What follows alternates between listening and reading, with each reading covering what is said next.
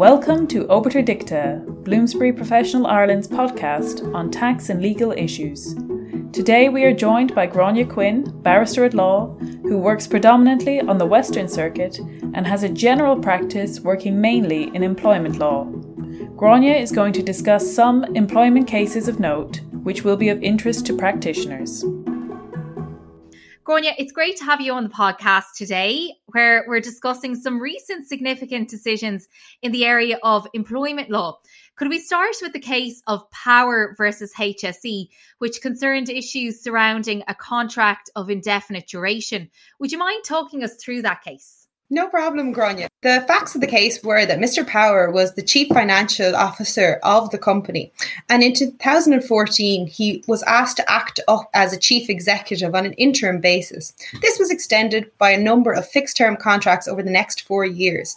When the position was advertised, Mr. Power applied but was unsuccessful. He then took a case under the Protection of Employees Fixed-Term Work Act 2003.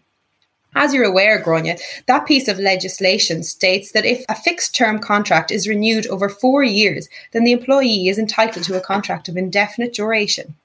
So that's all straightforward so far. But what about people who already have a permanent contract and are then asked to fill in a different role? Well, prior to this decision, the Labour Court was of the view that if you had a permanent contract, like Mr. Power, then you were not covered by that piece of legislation. Their view was that if the Act was solely to protect people who would be out of a job at the conclusion of the fixed-term contract, therefore Mr. Power had no standing. The matter was appealed to the High Court before Mr. Justice Gareth Simons, who overturned the Labour Court decision. In reaching this decision, Mr. Justice Simons looked at the definition and purpose of the legislation. He looked at EU law and the Court of Justice case law. He also looked at the plain and ordinary interpretation of the Act. He concluded that just because Mr. Power was a permanent employee did not preclude him from obtaining the benefit of this piece of legislation. The court directed that the issue be returned to the Labour Court so it could determine whether there was an objective justification for refusing to give Mr. Power a contract of indefinite duration. However, the HSE has appealed that decision and the Supreme Court granted leave to appeal to it. The matter is currently being case managed by Mr. Justice Wolfe, and we're awaiting the outcome of that decision. Until then, the High Court decision stands and can be relied on. And Gráinne, will this prove beneficial to those employees working under contracts of indefinite duration? Yes, it'll be hugely beneficial because now, regardless of whether you have a permanent contract or not, you can rely on this piece of legislation. In fact, I recently relied on it in a victimisation case. It will also be particularly relevant to public servants or civil servants as they are regularly asked to act up in new roles. And Gráinne, the case might also give us some guidelines as to the definition of an employee, as the court said that the Labour Court had mistakenly decided that a person could only qualify as a fixed-term employee if the entire employment relationship was based on a fixed-term contract. Is that correct? Yeah, Mr. Justice Simons looked at the definition of the employee under this particular piece of legislation, and he found there was no distinction between employees on fixed-term contracts versus those on permanent contracts. Both can now rely on this piece of legislation. On the particular facts of the case, the court focused on Mr. Power's employment as interim chief executive. It found this had altered the contract of employment between the parties as a result of those fixed-term contracts. Now, an employee can be both a permanent employee and a fixed-term employee. That's a sea change in the area of employment law. Prior to this, the Labour Court had misconstrued the definition of a fixed-term employee as one whose contract expires at the end of a fixed term or fixed purpose.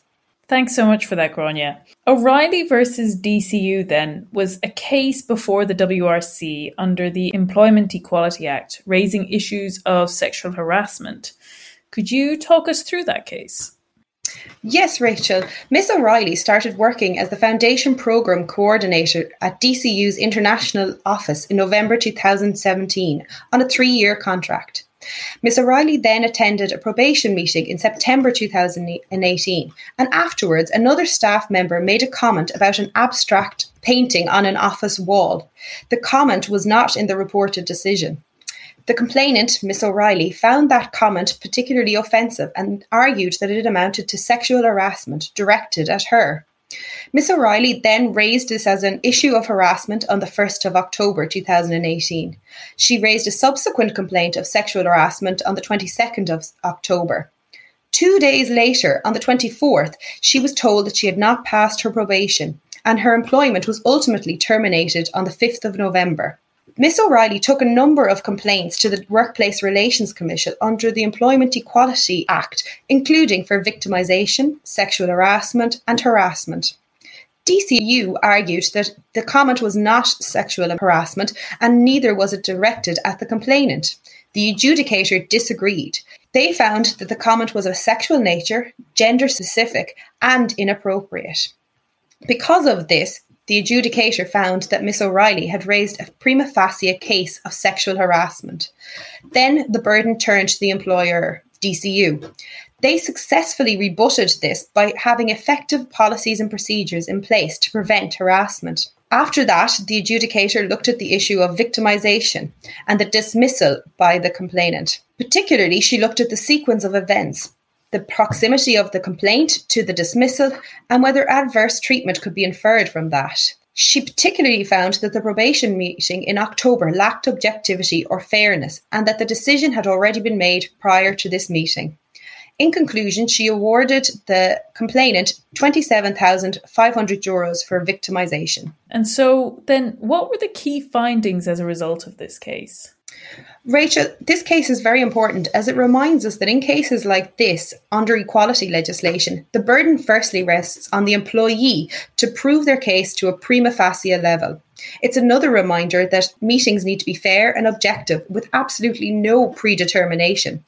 It also emphasises the importance of having proper policies and procedures in place so that you can use these to rebut prima facie cases. So then, should this case be a red flag to employers going forward? Yes, Rachel, particularly you should look at the timing of events, how these will be perceived objectively, because that's how an adjudicator will look at the matter. It's also really important to remember that there should be absolutely no predetermination in matters such as probation or dismissal. It also emphasises the need for proper policies and procedures and for these to be updated and implemented regularly. Otherwise, if you don't follow these red lines, then you would end up paying a heavy price, as DCU did in this case. Gráinne, we're going to talk now about a case raising issues around a protected disclosure. Yes, Gráinne, as you're aware, the Protected Disclosure Act from 2014 is a far-reaching piece of legislation. If you're dismissed as an employee and can come within the parameters of the piece of legislation, the court can order that your salary and benefits be paid until the Workplace Relations Commission case is finalised in respect of unfair dismissals. Clearly, this has huge financial implications for the employer. If you're successful in getting this order from the court, it can be a real bargaining tool to bring about settlement between the parties. As cases can be taken in the Circuit Court, there had been very few reported decisions up until recently. The only one prior to the two cases I'm about to talk about was one from Judge Francis Comerford in Duggan and Clark versus Lifeline Ambulance. However, this year things changed as there was a decision in Barnier and Rostera Irish Meats Group Limited. Here, the High Court looked at whether a communication qualified as a protected disclosure under the Act. Mr. Barnier began his employment in October 2000. He left that employment in June 2015 to immigrate. That unfortunately didn't work out for him, and in early July 2015 he returned. On the 3rd of July, he was informed by his former employer that they were short-staffed for backscoring and he could start work immediately. In September 2015, he asked his health and safety officer if he could change roles as he was getting pain due to this particular type of work, backscoring.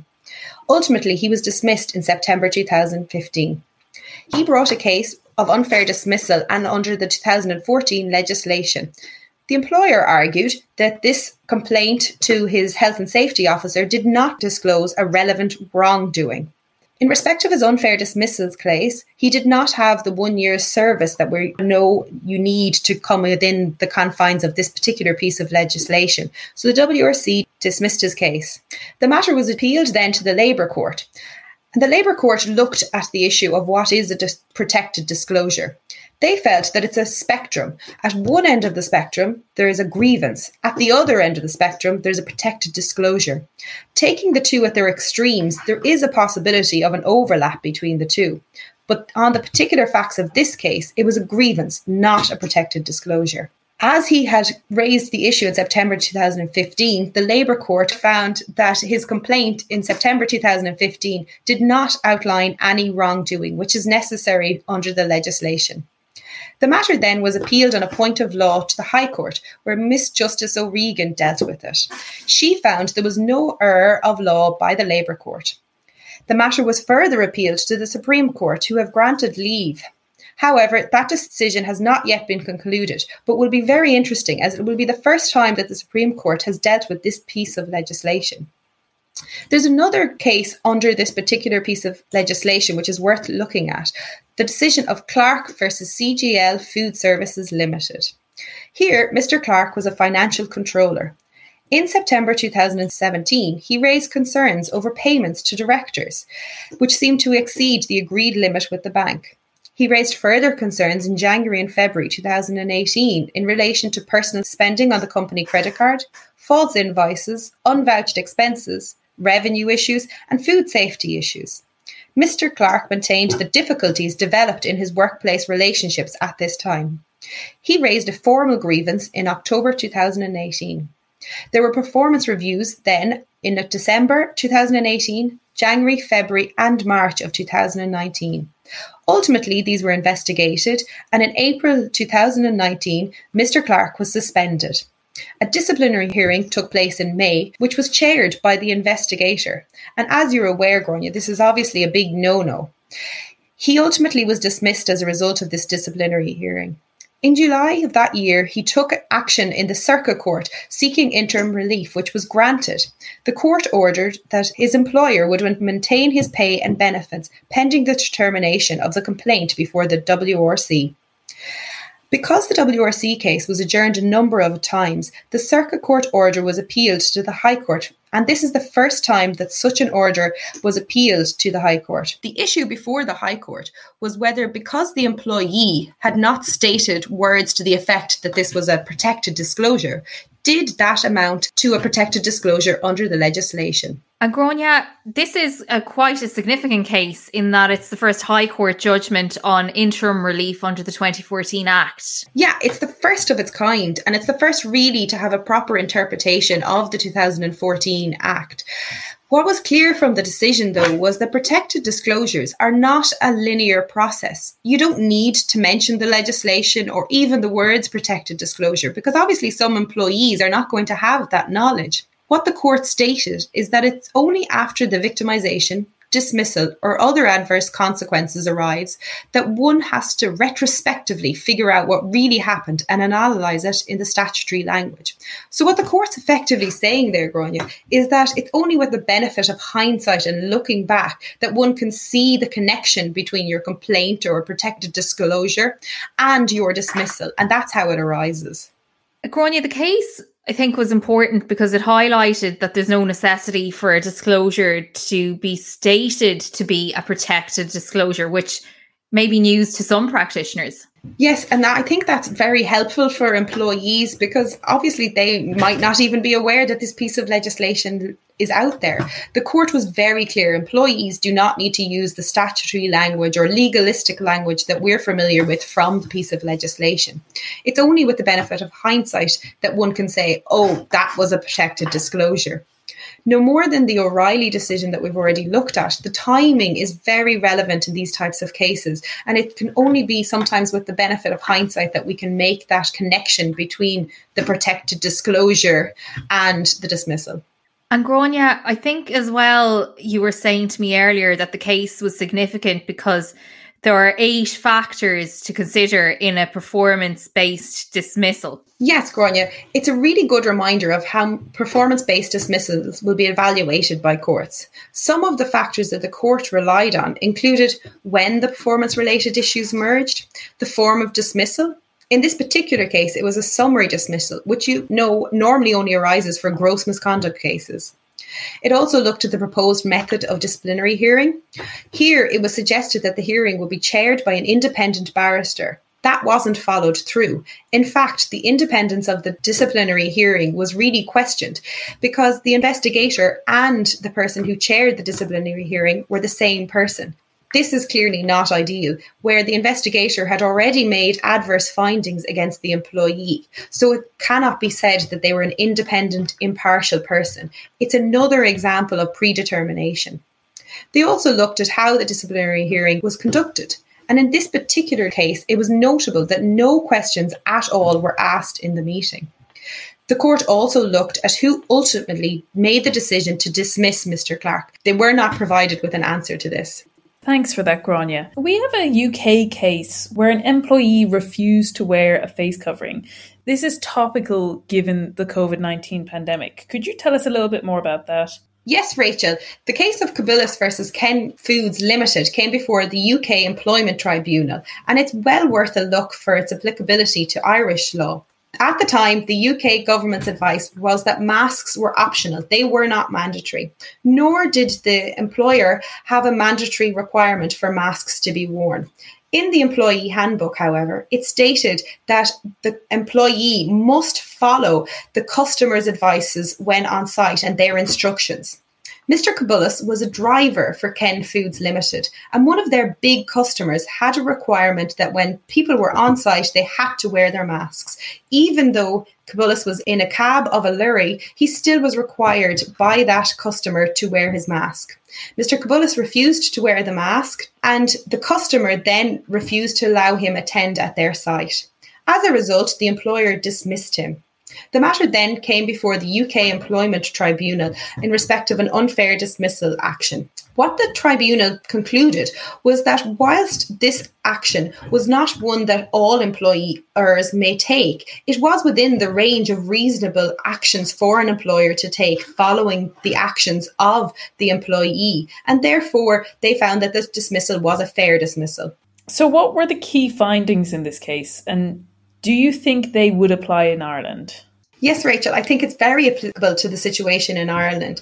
Firstly, one of the key things to take away from it is that the employee handbook is so critical to analysing what is the conditions and contract of employment between the parties. What it says in it can be really analysed and was in this particular case.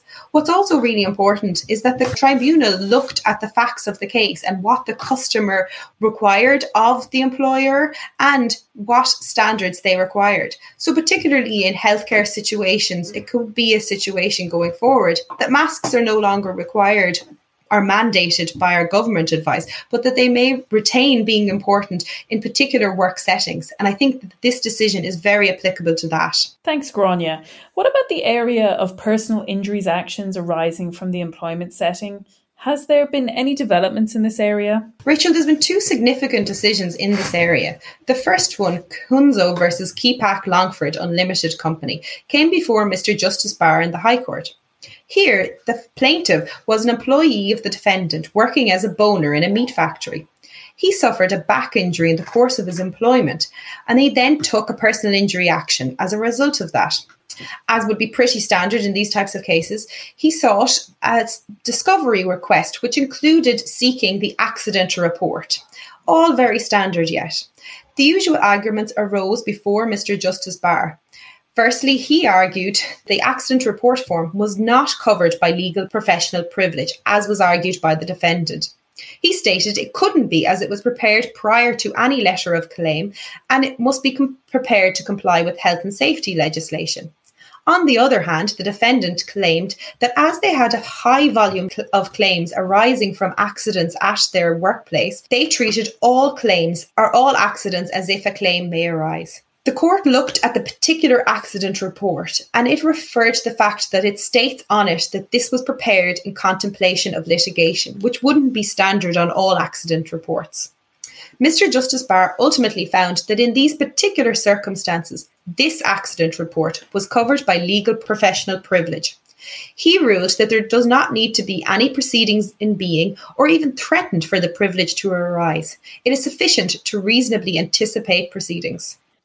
Going forward, how should practitioners approach discovery requests for accident reports as a result of this decision? Well, Rachel, it'll very much depend on the particular accident report firm. There's a clear distinction between a tick-the-box exercise and a detailed investigation, which appears to be what occurred in this particular case. The latter will be more likely to be covered by privilege. Other things to consider are whether solicitors were instructed soon after the accident and whether it states litigation is anticipated or words to that effect. Gráinne, thank you. It's been an absolute pleasure having you on the podcast today. Thank you for having me. It's been really enjoyable. That's it for another episode of Obiter Dicta. For more employment case analysis and updates, as well as access to Bloomsbury Professional's employment law books, you can access BPro. Thank you to Gráinne Quinn BL for joining us on this episode, and we will be back with another episode soon.